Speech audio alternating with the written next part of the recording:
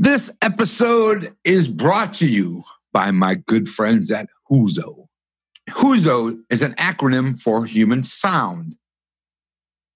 Huzo delivers uniquely enhanced human toning sounds through headphones as well as through pads placed on your major acupuncture meridians on your body, which are your wrist and your ankles, thereby introducing a specific modulated frequency that are balancing and harmonizing throughout your body.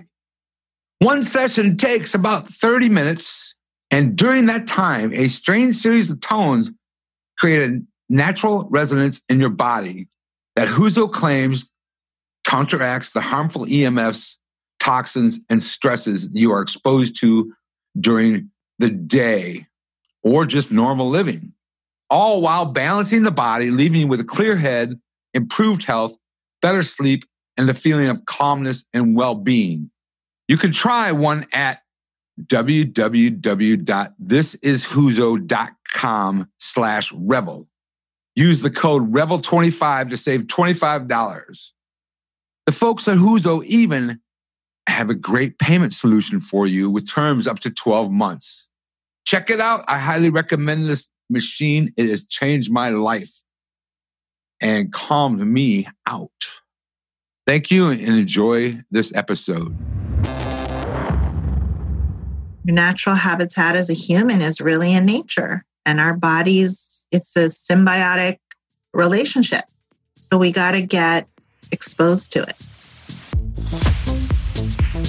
Welcome to the Rebel Health Coach Podcast with Tom Underwood. Armed with truth and knowledge, your journey to a healthy lifestyle can be obtained. Preventative wellness, quality nourishment, and daily fitness routines dramatically improve your outlook on life as a whole. And you'll find the support and info you need to accomplish a healthier lifestyle here. Together, we can empower each other along our journey to an amazing you.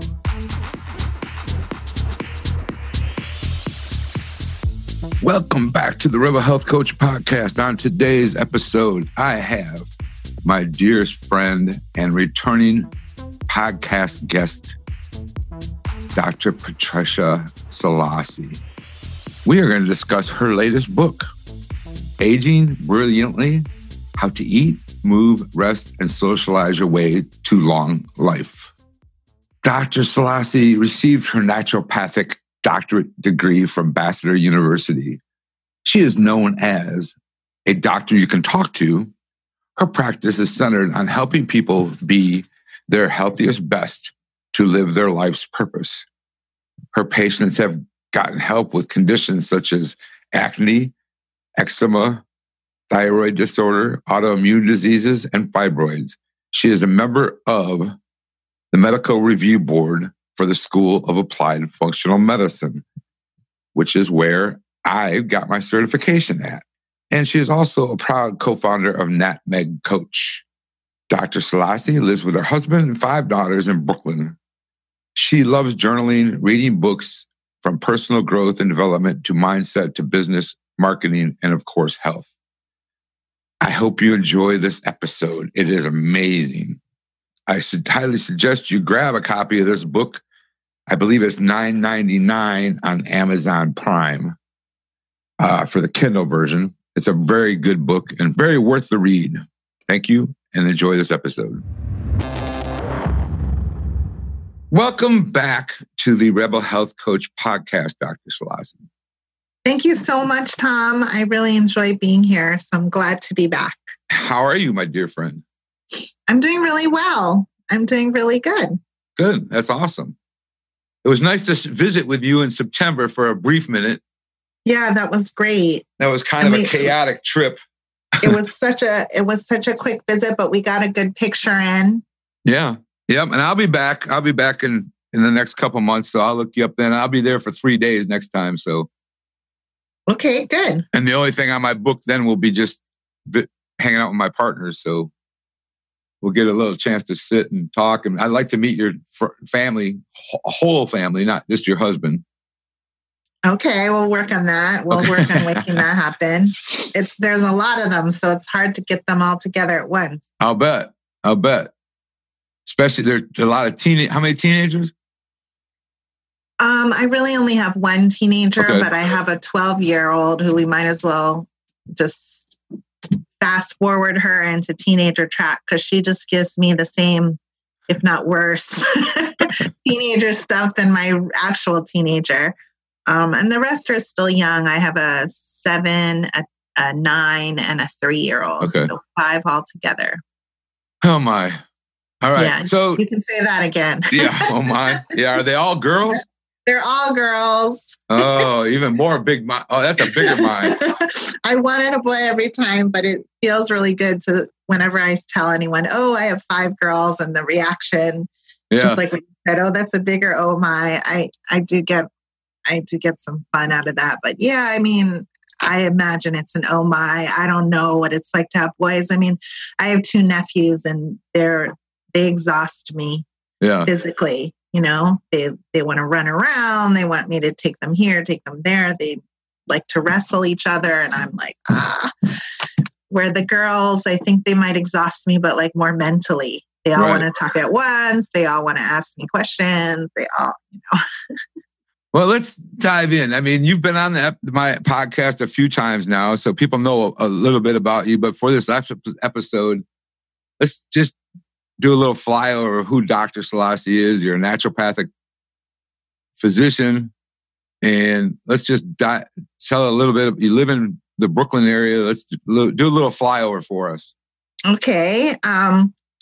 Yeah, my name is Dr. Selassie. I'm a naturopathic doctor here in Brooklyn, New York. I've got a little private practice. I love to teach. I like to go out to some places in Manhattan where they have some centers that are really into, you know, holistic healing and stuff. So I teach a class on skin and a class on the gut and a class on the thyroid, detoxification. You mentioned going out to the churches. I have fun doing that too, giving general lectures on staying well, being well, in institutions, you know, churches, schools.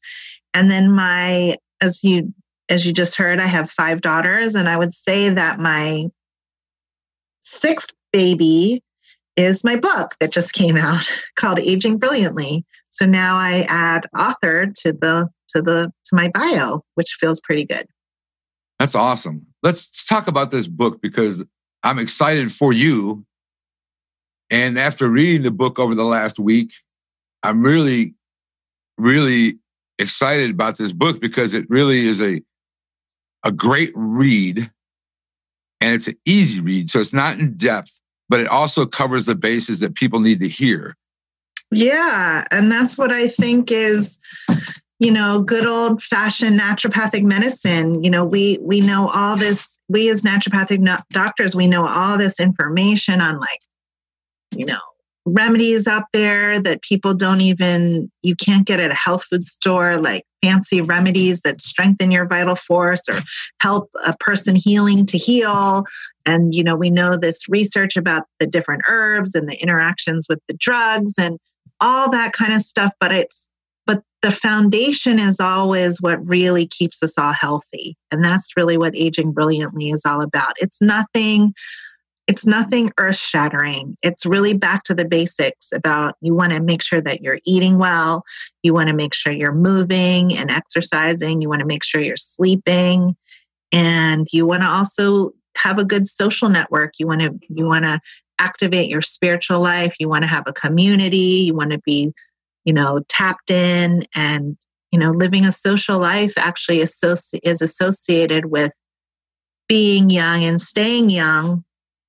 And these are honestly a lot of the basics that we forget. You know, we're looking for the next, as you were saying, other times we've talked, Tom, there's like always, you know, the trendiest new supplement coming in. And this is really about a book that's back to the basics, you know, like, but we do talk a little bit deeper about, okay, well, it's not going to be about like the latest diet or the latest fad or the right fad.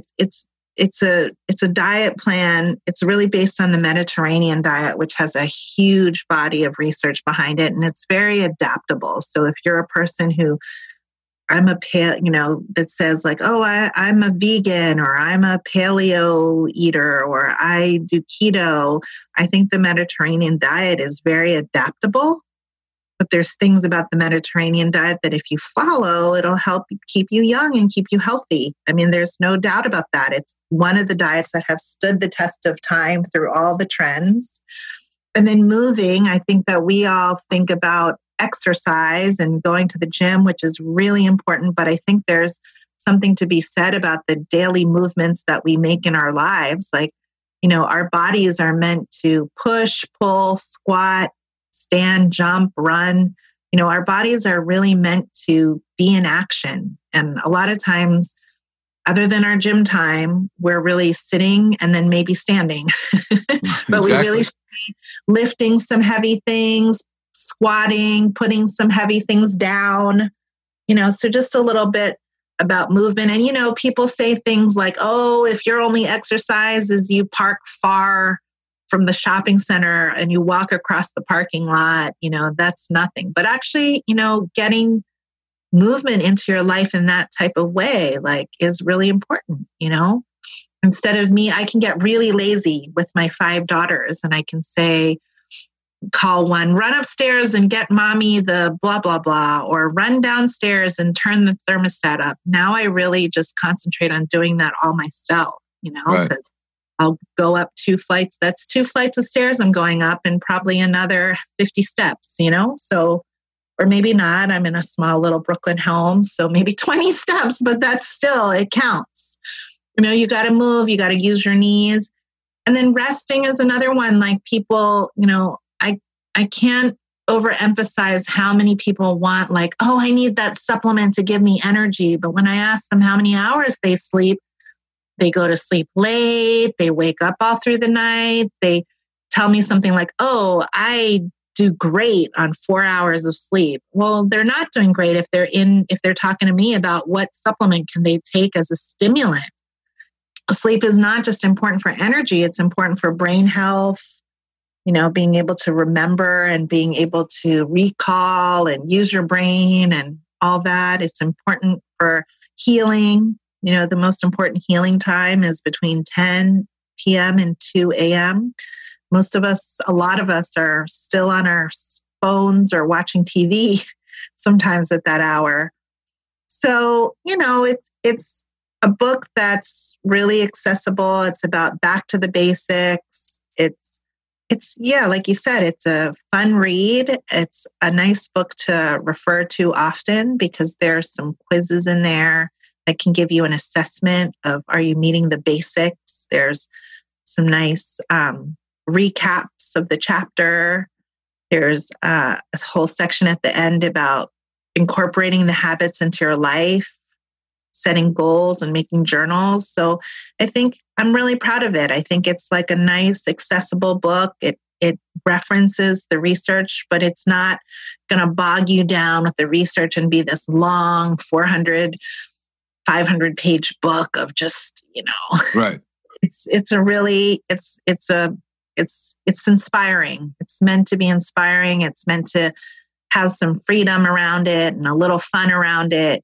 Because, being disciplined to go to bed early and eat right and make sure you're moving and going out there and socializing. Sometimes discipline isn't so sexy, Sometimes discipline seems like something that is a burden. But I really want people to understand that discipline, and it isn't something that should be taken so seriously. It's just about getting these basic essentials into your life, and then so that you can live a great life, really, and a nice long life and have good quality of life, because we want to live old and we want to live well, Yeah, I mean, sleep deprivation is a huge problem these days, and it kind of goes hand in hand with a lot of things, but like dementia, increase in dementia these days is caused by a lot of sleep deprivation,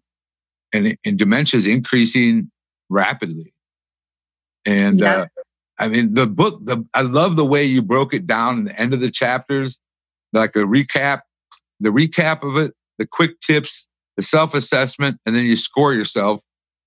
It gives the readers an option so that they can use this book continuously. They can go back after 6 months and say, okay, I'm going to go back and do this again so I can see where I'm at after 6 months of practicing this.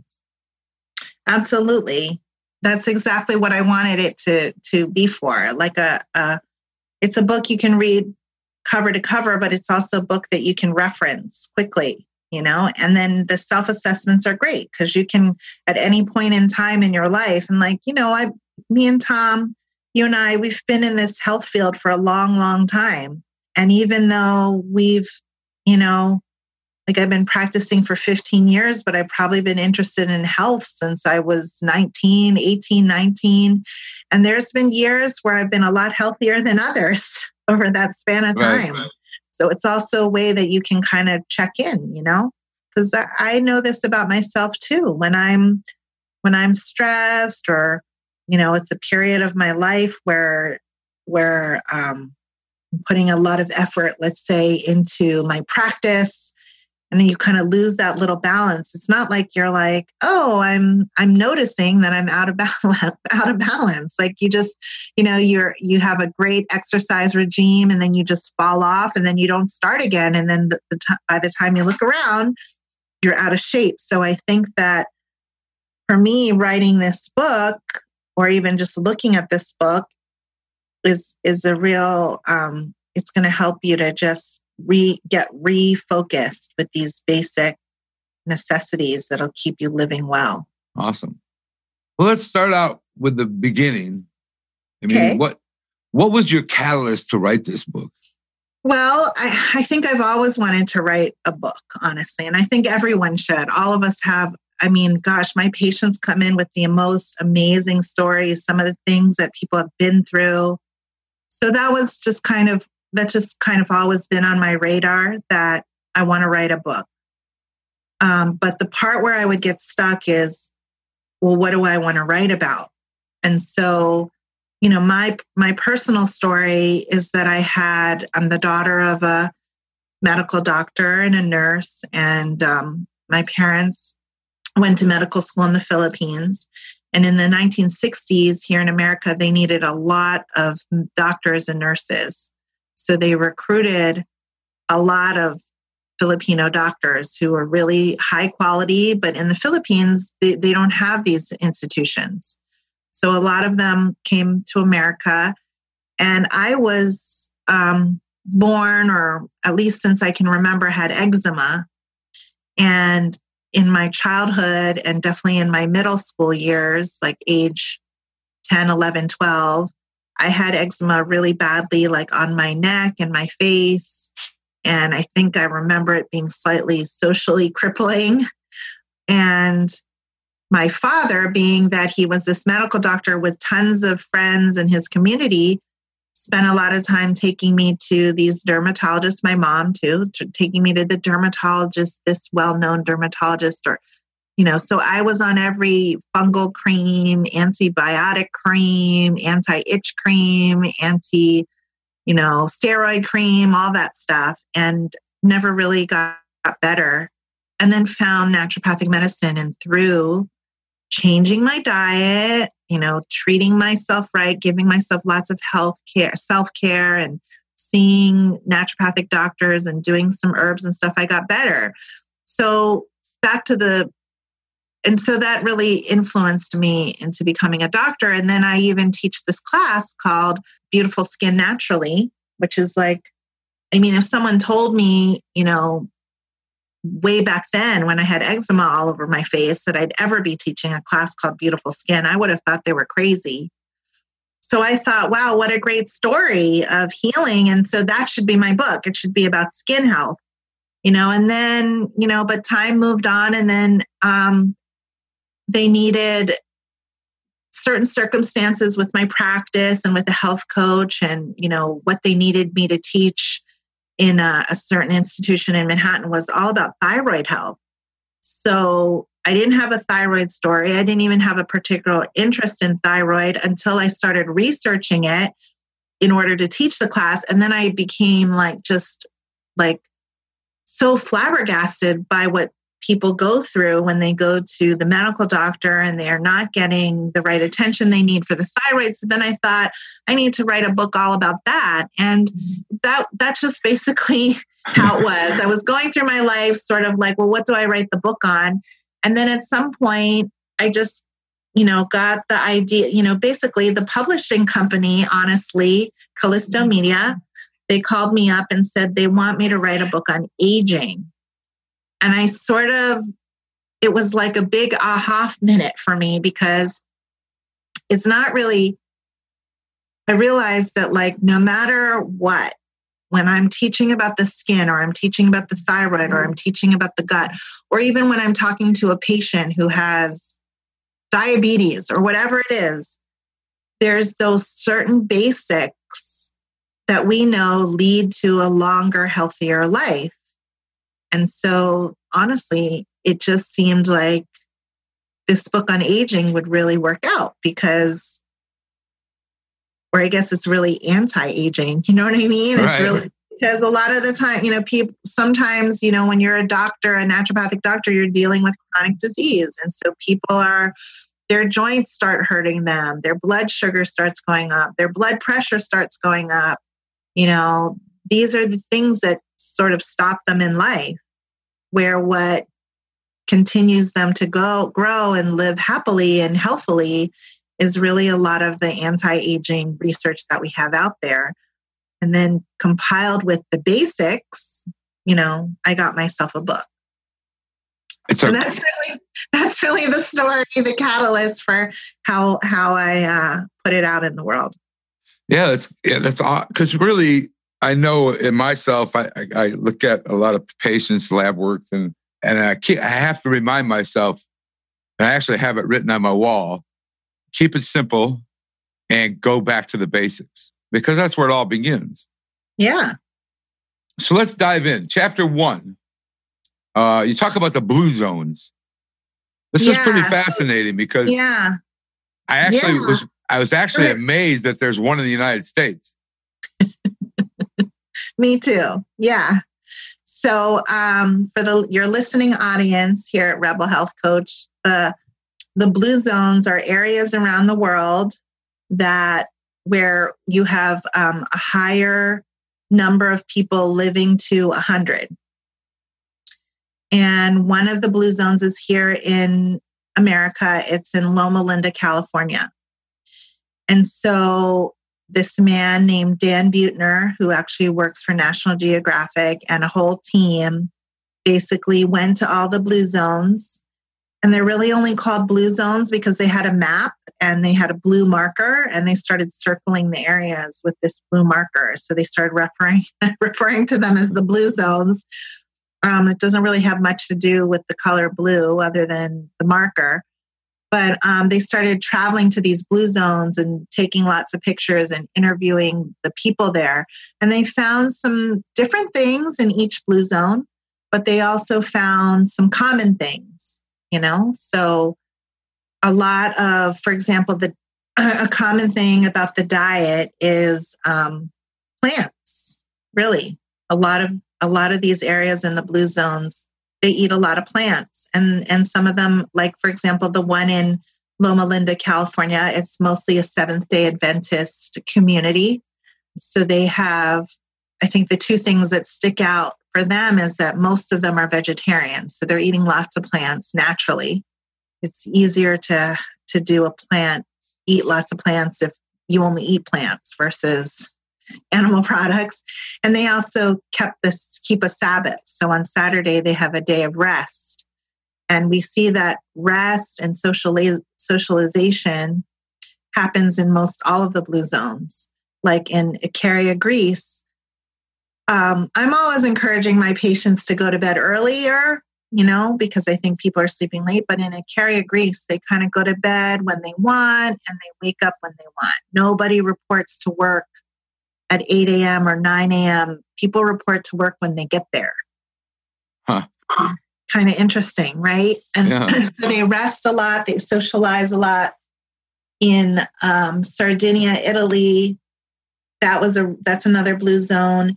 They do have animal protein, like they might have lamb or a certain kind of cheese that's local out there. And they do have sardines on occasion, but not much. They eat a lot of plant. They eat a lot of olive oil, fava beans, eggplant. And dinner for them, or the meal for them, is really a family affair. And I'm talking multiple generations. Tables might sit 16. There's a few courses, like they might start with a glass of red wine and some olives. Then they're talking and chatting, and then another dish comes out. Maybe it's eggplant, and they're talking and chatting some more, and the grandkids are running around the table. So there's this element of rest and socialization, plants. That's good. So this is what we're seeing in the blue zones. In Nicoya, Costa Rica, there's also more of a emphasis on playtime, socialization. There's naps, but they're hard workers too. Right. Like they are very active in Sardinia, Italy, where they're mostly shepherds. They might walk about the equivalent of 4 miles a day on rocky terrain before 11 a.m. And some of these people, they're lifting sheep. And some of them are older. Some of them are past into their second half of life, 50, 60, 70, 80, still walking the trails. There's also an element of they work hard. It's like work hard, play hard, It's interesting because I get a lot of people say, hey, it's in my because you mentioned genetics in here in this chapter. And when I was reading it, I was like, okay, a lot of people come to me and they're like, well, hey, it's in my genes. Yeah. So, I'm like, it is passed down from generations and it is in your genes. But then I explained to them the epigenetic part, which you mentioned also, that, because it's in your genes, it's like a bullet in a gun. It's not going to be active until you pull the trigger. Absolutely. Yeah, exactly right. And I'm opening the book right now to the page about epigenetics because there was a study that I referenced and it looked at centenarians, people that live to 100 or more. And it said that longevity is 1/3 attributed to genes, but 80% dictated by lifestyle. I guess the percents don't exactly work out because I was actually looking at two different studies. There's that one in 2015 and then another study on identical twins where they found that longevity is 20% dictated by our genes and 80% dictated by our lifestyle. So exactly right. It is a factor, but it's not the answer. So my father and my grandfather were medical doctors, and a lot of people say to me, "Oh, see, it was in your genes." But I have a brother. He didn't become a doctor, and maybe he had the 20% propensity to become one. He actually is a well-renowned restaurateur. He's opened up 2 restaurants and very interested in very good quality food, and I'm interested in that. So that might be where he kind of inherited the gene for health. But other than that, it really takes something else. It takes another 80%. It took another 80% of me to follow this track, go to medical school, learn, study, practice. And it's the same thing with anything. Like maybe you have, if I was following, and I talk about this a little bit in my book very briefly, but my mother is a 2-time cancer survivor. They told her in 2014 that she had maybe a few months to live, and it's now 2020. She just took a trip to Israel, and she went to Michigan the year before that. She's been all over. And my grandmother on my father's side, she lived till she was 102. But my father died of cancer early. He died at age 44, and my grandfather died of a heart attack in his 40s as well. So my genes could really give me 2 opposite, I could live long and healthy, or I could die young, but it's really up to me to kind of control which way I want to go. Right. Yeah, I added genetic testing to my practice for weight loss and for aging. And I ran my own test, and I had the gene for hearing, which I've already pulled the trigger on because I went and saw Metallica live a couple times and stood in the pit. So my hearing is pretty much shot. So I did pull the trigger on my hearing, and that's why my hearing's shot. Yeah. So I like to reference that story with my clients because it's like, all right, I have that, especially the MTHFR gene, and it's like, okay, you have that gene, but you don't have to, the lifestyle is going to dictate whether that gene comes on or not.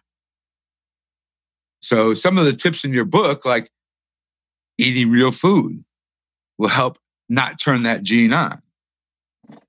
Yeah, absolutely. And it's hard people think, oh, this is nothing earth shattering, eat real food. I've heard that one before, eat whole foods. But this book is supposed to inspire you to really do it and to kind of point out how easy it is to not eat real food. I mean, here in Brooklyn, if you go to if you're hungry and your options are like a deli or a vending machine, you will not find any real food in there. Right.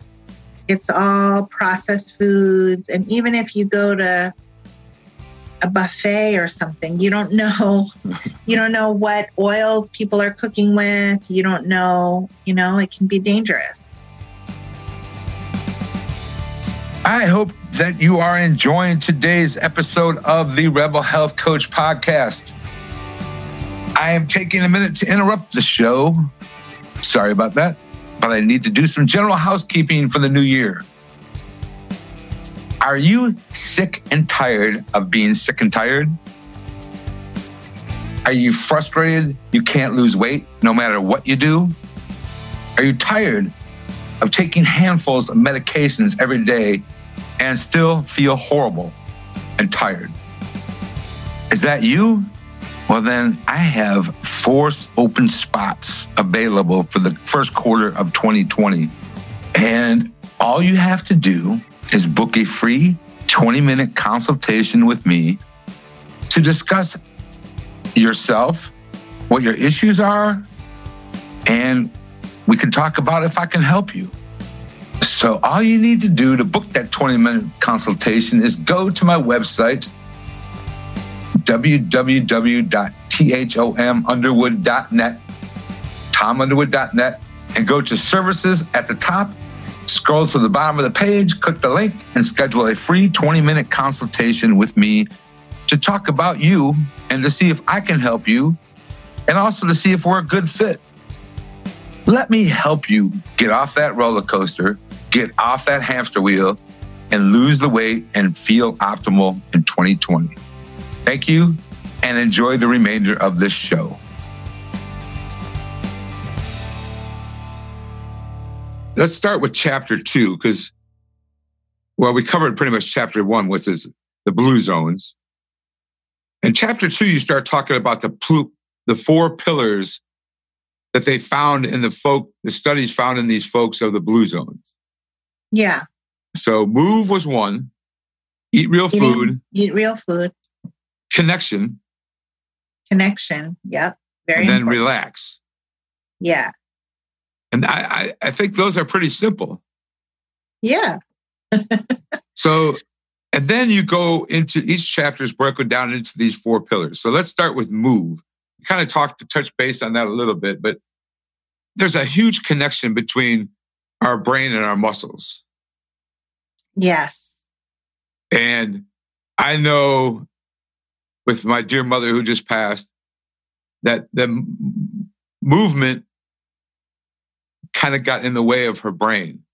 So can you go into that a little bit and why that's so important for our brains? Yeah, so we have something called the MMC, the muscle-mind connection.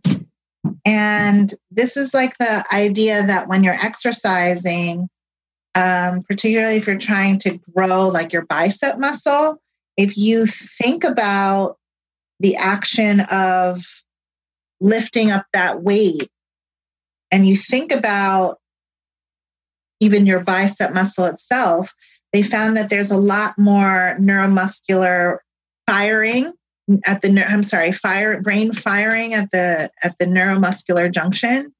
So when you think about growing your bicep versus lifting up a weight and thinking about anything else, you're going to grow that bicep better. So that opened up a whole other chapter of research that was really looking at cognitive performance in older adults. And they found things that, for example, leg strength was really important for strengthening the brain. So there's definitely a connection between the brain and the biceps, or brain and any muscle, and also the muscle improving the brain. So it's bidirectional. Your muscles improve brain function and your brain improves muscle function. That's awesome. Yeah, which is really quite remarkable, because I think that in the past we just thought that the brain controls everything, but now we're finding that it's a bidirectional pathway. Yeah, that's pretty interesting, because I think as a society, with our parents, my parents, your parents, did a lot, their jobs entitled them to move more. And today we have a society of, I sit behind this desk all day.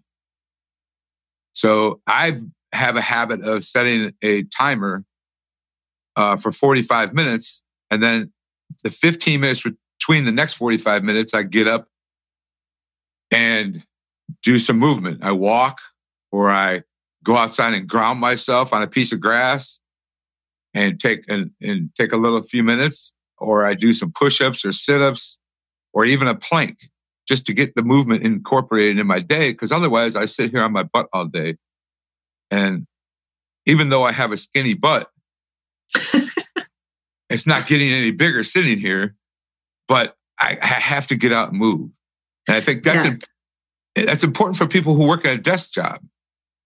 Yeah, and I love what you do, because I think push-ups are going to be great because you're activating muscles. So when you're sitting at a desk, you are not really activating any muscles. But when you do something like push-ups and you're activating your arms and your shoulders, and then a plank where you're activating your core, it's different than even just walking somewhere, which walking is great too, because I even talk about a study in the book, 2 groups of kids. One was they were all sitting in front of video games for 3 hours, but there was the control group that sat the whole time. And then there was another group that every hour, they would get up and go on a treadmill for 3 minutes, just 3 minutes of walking. And their health numbers came out a lot better. It made a significant difference. If you think about it, it's 3 minutes on every hour over 3 hours. So that's really only a total of 9 minutes, So I have the same thing. These days, I think that smartphones have kind of kept us chained to the desk, but there's a lot of good things too. Like I have my Fitbit on my watch, and it does a little thing.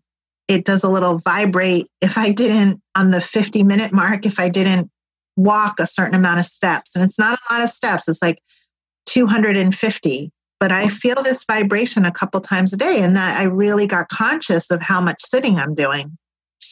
And then to get up and make up 250 steps or less is really not much. Right. It's nothing. 100 steps is nothing. 100 steps is back and forth in the hallway and you're done. Well, I think like in the cities like Brooklyn, you walk a lot anyway in general. It's easier to walk than it is to drive. Yeah. When I come to Brooklyn, I usually stay at a motel close to the warehouse, and I walk to the warehouse in the morning. I walk home at night, and then I go explore Brooklyn at night on by foot, and find some good restaurants or whatever. And I think city living is great that way. Especially like in the part of Brooklyn I'm in, it's a little harder to really do much walking. But like, for example, if I were to go to Manhattan, Right. So I need a car out here basically to get to the health food store, honestly, Right. because there aren't any close by where I can bring home, groceries for 8 people living in my house, like by hand. But these days I order boxes of produce, like organic produce or drive. But yes, every single time I go to Manhattan, I could easily drive my car, but it's almost so much easier to just hop on the subway and walk all over the city. It's just it's just a lot easier. So that's one thing that's really good about city living. I think that country living, now you just have an opportunity for nature, which I think is even better, which I refer to in some of the later chapters of the book, how important it is to connect with nature. Yeah. You talked about forest bathing. Yeah, forest bathing. Yeah. So they do this in Japan, and they just basically, that's what they do. They go into the forest and kind of take it all in. It's very, very healing, very, very healing. And it actually does help nourish our adrenal glands. Like if you really want to know how it's healing, it's really doing something to us. Like we're humans. It's not really normal, just like you might see like a fish in a fish bowl or a bird in a cage or some animals at the zoo. And there might be that little part of you that feels really sorry for them because you're like, this poor fish is swimming around in this little tiny chamber, or the bird in a cage, that one kind of kills me, to be honest, because a bird is supposed to be able to, And it's kind of the same thing, but we don't think about that with us humans when you're sitting in your concrete, skyscraper building or apartment complex or even your mansion, that it's not exactly your natural habitat, Yep. Your natural habitat as a human is really in nature, and our bodies, it's a symbiotic relationship. So we got to get exposed to it. Let's talk about Eat Real Food now, which is the chapter after Move, and also a part of the 4 pillars, of course. But we talk about the Mediterranean diet a lot, and I agree with you 110% that, and I kind of do a Mediterranean vegan paleo. I call it V. So I kind of combine them all together. But it is true that the Mediterranean diet actually has a lot of health benefits for oils and for the brain. And let's talk about the brain, eating for the brain, because the Mediterranean diet is kind of eating for the brain because the oils feed your brain. Yeah. Your brain is fat. I mean, your brain has got a lot of fatty tissue or fatty acids in there. And so getting a lot of high fat is really good for the brain. First of all, it sustains your blood sugar. It's really important for example, coconut oil is another fat, excellent fat, but it contains ketone bodies, and ketone bodies is basically a fuel that your brain can live off of that's not glucose. So, and you also don't need insulin to take it into your brain. So ketone bodies from coconut oil is really excellent. Grass-fed butter is really important. When you have grass-fed butter, you have a lot of the types of fats that we need, omega-3s and 6s, that are really important for the brain and brain health. So all brain cells have cell walls that are made primarily of fat. So if you can incorporate, if you are, just like we always hear, you are what you eat. If you are not getting good, healthy fats in, your brain cells are going to be kind of shriveled up or crumbly, where if you have good fats that your body can take to make up brain cell walls, then you're going to have more robust brain cells. There's going to be connections between the two. It's going to, your propensity for the brain cells to dump out garbage and take in nutrition is going to be easier. So healthy fats are really important in the Mediterranean diet. I mean, I can't mention grass-fed butter and mention coconut oil without mentioning olive oil. I mean, Right. Good old-fashioned raw olive oil is very, very good for you. Very good for your heart, very good for your brain. You can't really cook easily with it. You've got to keep it on low heat because olive oil will change once it gets cooked. Right. And it has a low smoke point. It'll get destroyed quicker at a lower temperature. So, I mean, today we live in a society of a lot of processed foods. I think a lot of people are unsure what real food is anymore, unfortunately. I know they know what real food is, but there's so much mass marketing by the big food companies on, low fat this, low carb this, the packaging and the deception of what real food is, and I think it's important to understand that. And, I encourage people to reach out to me or, all the time saying, okay, if you're unsure, shoot me an email, because it's sad because our industrial agriculture and the food industry really have screwed up our grocery stores. Yeah, absolutely. And for example, we were just talking about fats. We used to get omega-3 fatty acids in vegetables. Now, a lot of times it's really mostly only in fish. It's very, very hard. If you're a vegan, you can kind of get it in flax seeds, but you have to do a lot of flax seeds and flaxseed oil. And probably, I think for every gram of fish oil, you need like 11 grams of flaxseed oil. So it's nearly impossible to get really the omega-3s that your body would thrive on. Because in the industrial agriculture has breeded those omega-3s out of the plants, because the fats were the reason why the vegetables would go rancid on the grocery shelves. So the groceries wanted to carry produce that would keep a long time. So unfortunately, now we are not getting optimal food like we once were. But I think that before you could get into all the nitty gritty and find something wrong, honestly, with all food. I mean, there's something you can figure out. Like these days, rice might have high levels of arsenic, but rice, it exists in nature like that. So that is more of a whole food than like a granola bar that you would get out of a package. And so what I usually tell people is, you want to make sure that it either walks on the land or swims in the sea, or you can pluck it off of a tree, or you can pull it out of the ground. Right. And that's real food. If you're pulling it out of a I shouldn't name brands, but if you're pulling it out of a wrapper, or you're pulling it out of a box, or pulling it out of plastic, it's not real food. Right. And the sad part about our vegetables in the grocery markets or in the grocery stores, or, usually it's on a truck.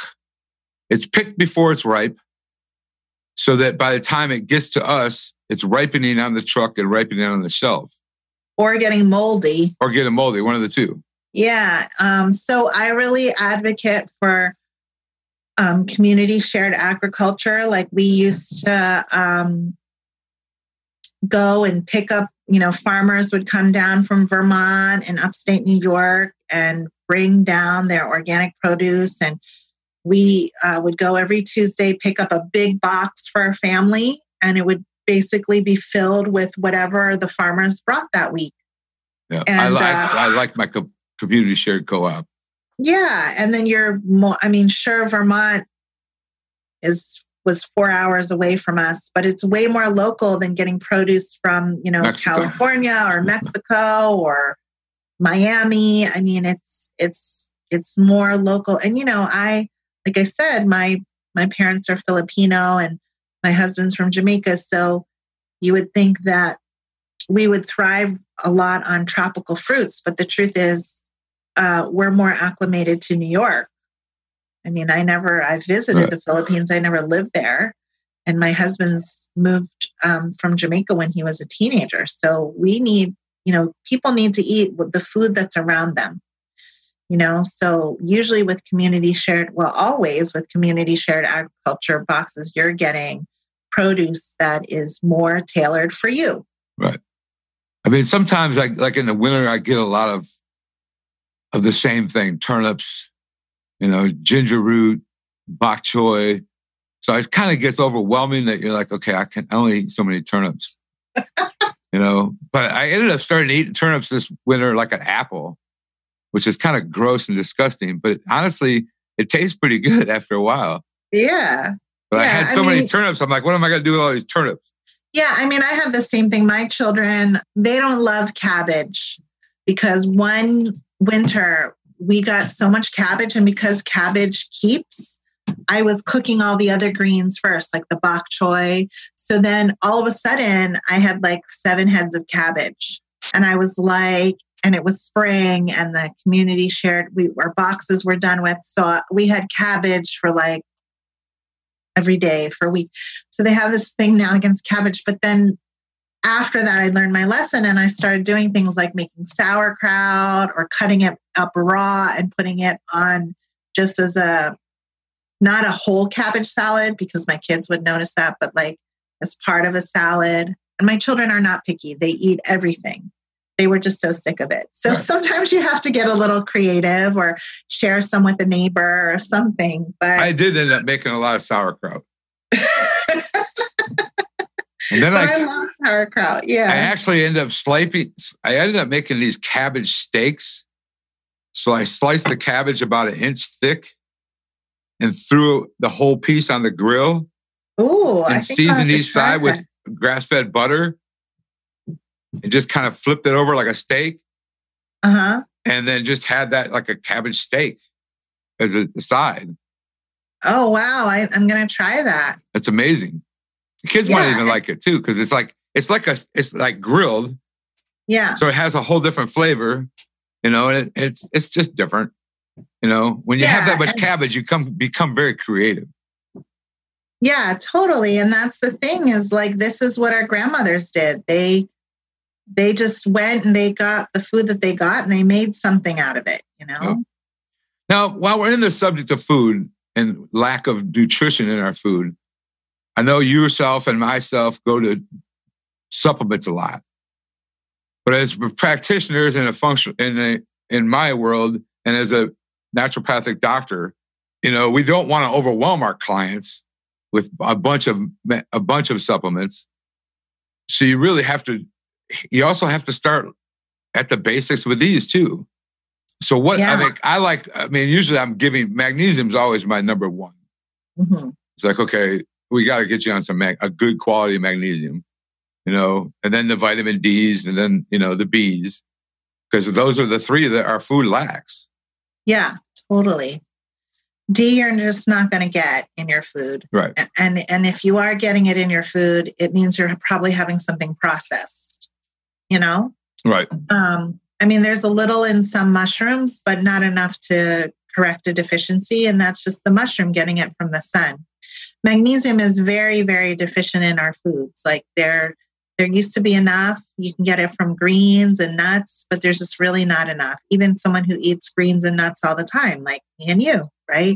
We still probably need magnesium.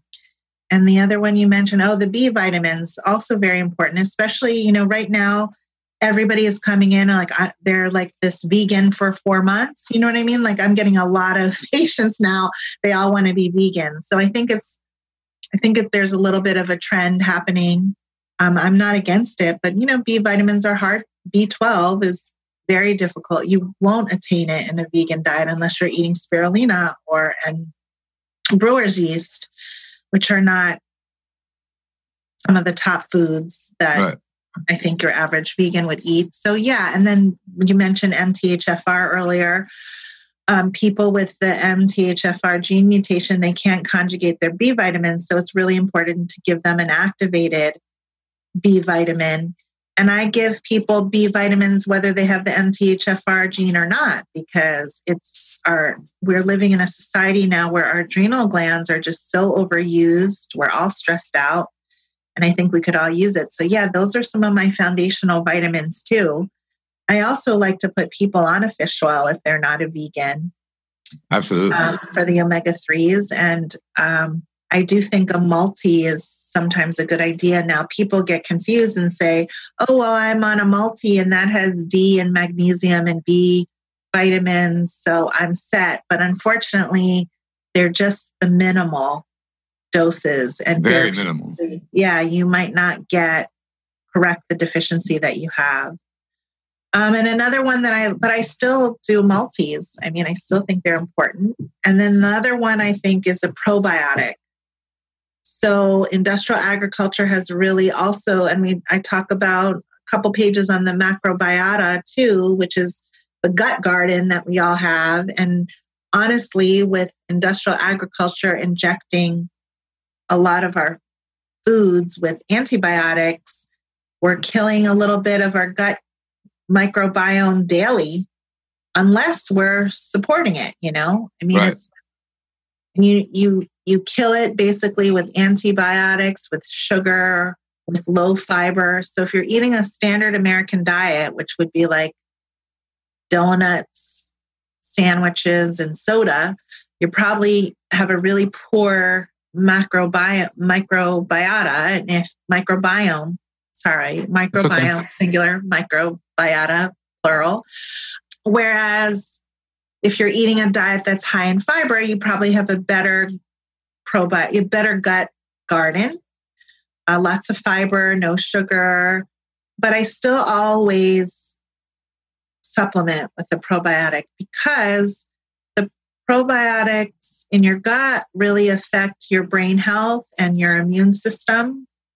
And, there's just so much bang for your buck, I guess, with the probiotic. Absolutely. So I also usually do that. And, in my book, I go more specific into some specific anti-aging nutrients, at least what I think are maybe the top 10. So yeah, me and Tom, we love our supplements. Oh, yeah, we do.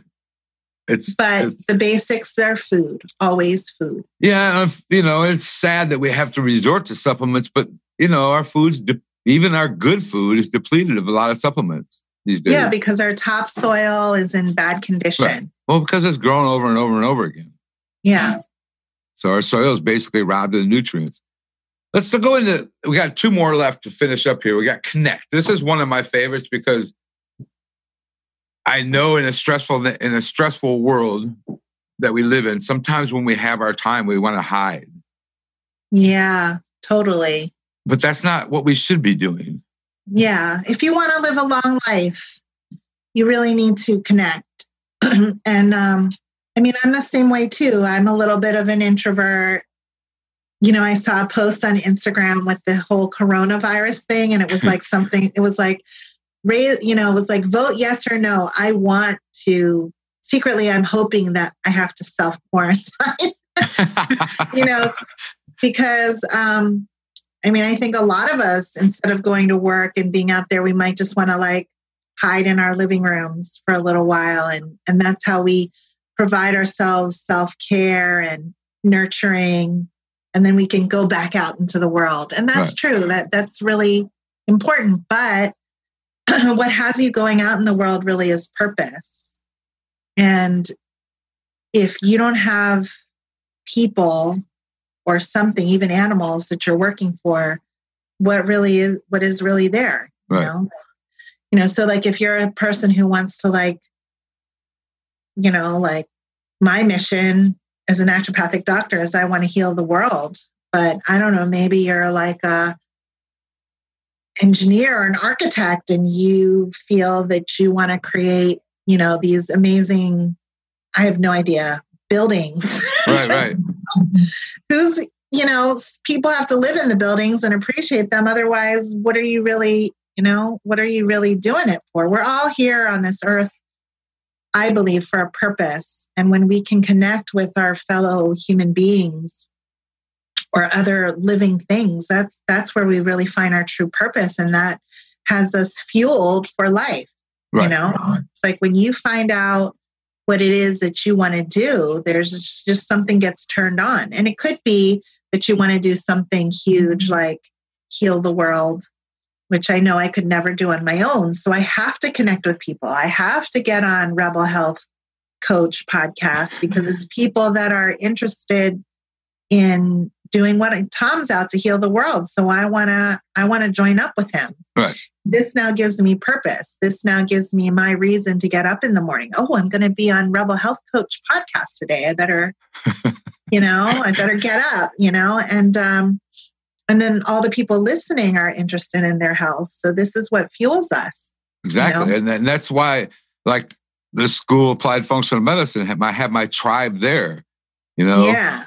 And when I go on a retreat with those people for 3 or 4 days, it feeds my soul to be with a tribe of people who have all the same belief and want to heal the world, And, in another time, we did all move and live in tribes. Yep. We moved, and sometimes your tribe was your blood family, but it wasn't always, because you would marry into different tribes, and there was always something about your tribe that connected you and put you together. It might even only be survival. But, I have a similar experience. I might meet certain people in my life where I'm just like, wow, she's thinks like me, raises her children like me, likes some of the same things I like her and I must be from the same tribe. I've had that kind of thought before. But with social media and telephones and emails, I don't have to see this friend of mine. And I think that there's a problem. There's a problem with that. Absolutely. And there's always, and we do connect socially, but I'm telling you, there's nothing greater than when we meet up and go out to lunch, Exactly. Particular friend of mine. Yeah. Yeah, I agree wholeheartedly. The other thing is that one thing that there's been a few that I know very well is a balance. When you get in an unhealthy relationship with somebody, you need to draw the boundaries and say, okay, this is not serving me. So that's a difficult task sometimes. Yeah, and I touch on this a little bit too in the book. Lots of us are in toxic relationships. And honestly, if I could tell people, when people come into my office and they're sick and they have a toxic relationship, maybe it's with their spouse or boyfriend or girlfriend, or it's a boss, or it's even just a friend, it's affecting their health. And sometimes it can be really difficult to get out of these relationships because you might love the person, but you've got to figure out how to set up boundaries for yourself. And I think communication is one. You can really communicate with how you're feeling, and it might be really difficult. Right. But you've got to figure out what you need to do in order to get your point across. Yep. It should get that boundary set up. Sometimes it might even have to be that you have to cut people out of your life. And I'm all about unity. I'm not about cutting people out of your life, but sometimes there's just people in the world that come into your life to teach you something, and then that's it. You're supposed to learn the lesson and move on. And then there's some people you can't cut out of your life, like your relatives. Right. But you have to work on those relationships. You have to actively work on them, because and they can heal. Toxic relationships can heal. I've seen that. And usually when toxic relationships heal, you heal. Yeah, exactly. 100%. Let's dive into the chill part so we can call it a day today and go. Well, I don't have time to chill today yet.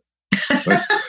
Well, see, that's the thing about chilling and relaxing is none of us really have time. You know what I mean? So it's about stealing time. And I talk about that with exercise. Actually, I say that that's the biggest excuse with exercise is, I don't have time.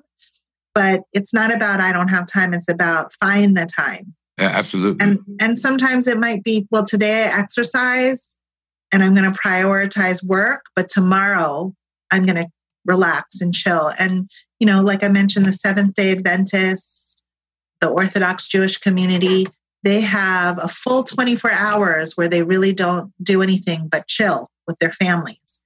And that's an extra 2 months of chill out time in a year.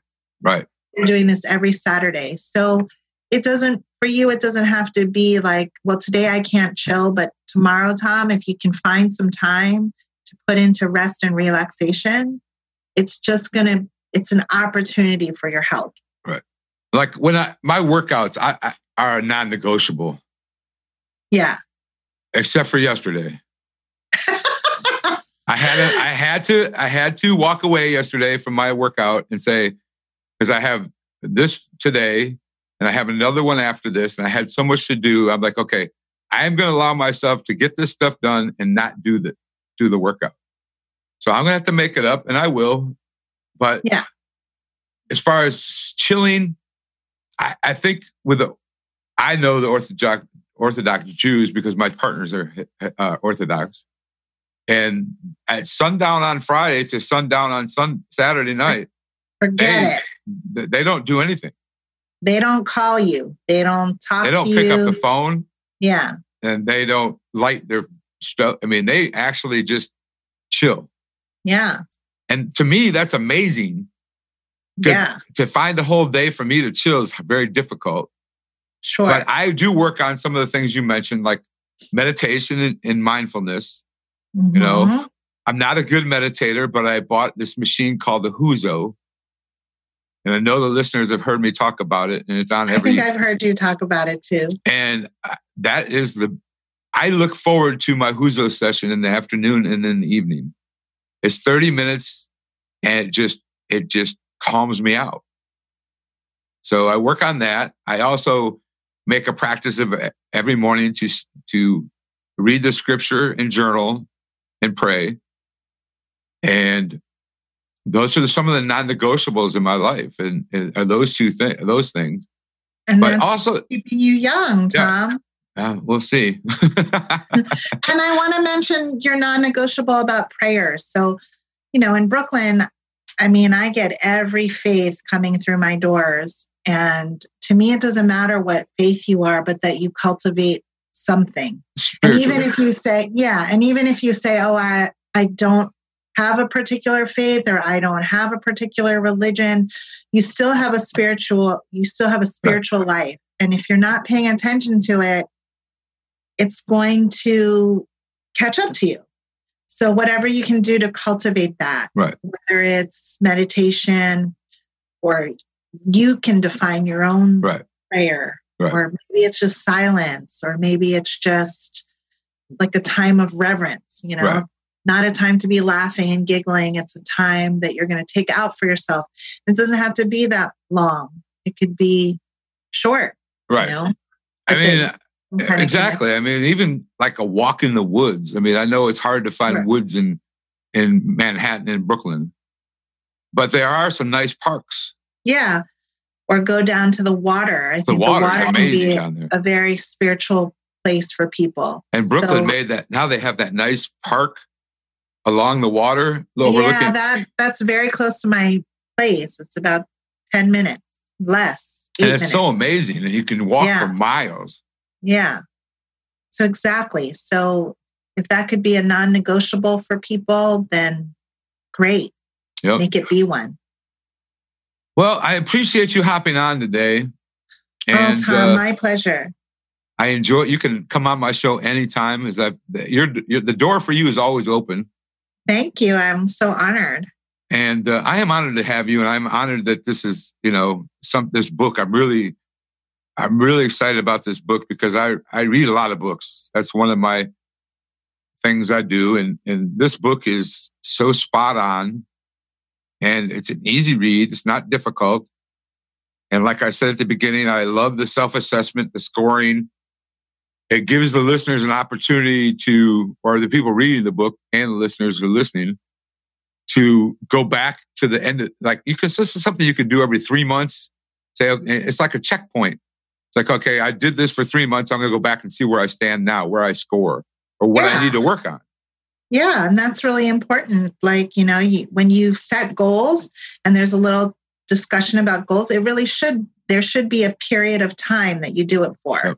Yep. Not like nothing is ever like, okay, I'm going to do this indefinitely. You want to check in, you want to vary it up. Yeah. Yep, it's nice. Thank you, Tom. I am going to put a link for the book in the show notes. I'm also going to do a little bit promoting for you because I think this book is must need for a lot of people in the world. Thank you, Tom. And the other thing is, before we go, and I ask you this question all the time, and I ask all my guests, but you're a repeat guest, so I'm sure this question is getting old, but what would Dr. Selassie put on today if you had 30 minutes to chill, music-wise or otherwise? If I had 30 minutes to chill, I mean, I think before I've said Bob Marley. Yeah. But I do think I always go back to reggae, you know, Okay. And I think some of my favorites are some of the roots rock reggae, like Burning Spear and yeah, I forgot about that. And like the Itals and the Ethiopians and Israel Vibrations. Oh, I'm going to write that down. Israel Vibrations. Yeah, they're great. I have a little quick story about Bob Marley. Oh yeah, I want to hear it. Well, with the coronavirus, our dear beloved President of the United States decided to fly into Atlanta on a Friday afternoon at 3:30 or 3 o'clock. And I was on my way from the gym home to try and get some more work done. And I sat in traffic for 2.5 hours at a dead standstill. Oh, man. And I started out really negative. I'm like, why? What's going on? And I had no idea he was home because I don't watch the news. I didn't know he was here because I don't watch the news. So I get home and so I'm sitting in the traffic. I'm like, I can't go anywhere.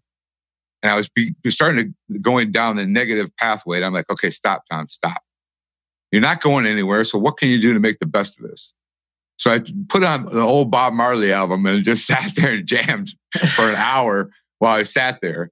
And then after that was over, I put on a podcast and listened to a podcast about the microbiome and some gut healing remedies. And well, it's funny how sometimes if you don't get the basics in, the basics will come in. Oh, yeah. Yeah, I wasn't a happy camper when I got home, and I started venting on Facebook, which I probably shouldn't do, but it was like, really? Why can't you fly in on a Thursday morning or a Wednesday, or, why do you have to fly in at all go to the CDC? Can't you put this on a Zoom call? Right. And 2.5 hours, like, did they stop traffic while he was there? He was passing. Yeah. What happened was he landed in Marietta and he went to the CDC, which is downtown. So there's about a 20-minute drive. So, of course, they blocked the freeways, blocked all the exits and entrances. So it held people up. And, I get that I get the whole process, but I mean, Friday afternoon in Atlanta is never a good thing anyway. I was like trying to make, I was being very negative, and I had to go back on Facebook and apologize for being negative about our president. Yeah, anyway, if I was president, I would say, I'm not going to Atlanta on a Friday. If they want to talk to me, let's do a Zoom call. We can put it on TV. Excellent. Save the taxpayers money on the Zoom call. Yeah, I'm voting for you, Tom. Okay, thanks. I'm not running ever. I don't want that job for anything in the world. All right, bless you. Thank you very much. Bless you too, Tom. Thank you for joining in today with the Rebel Health Coach, Tom Underwood. And be sure to subscribe to the show so you can catch all the episodes. With desire and commitment, you can implement a lifestyle of wellness and fitness. For the support, encouragement, and tools you need to be successful, visit tomunderwood.net.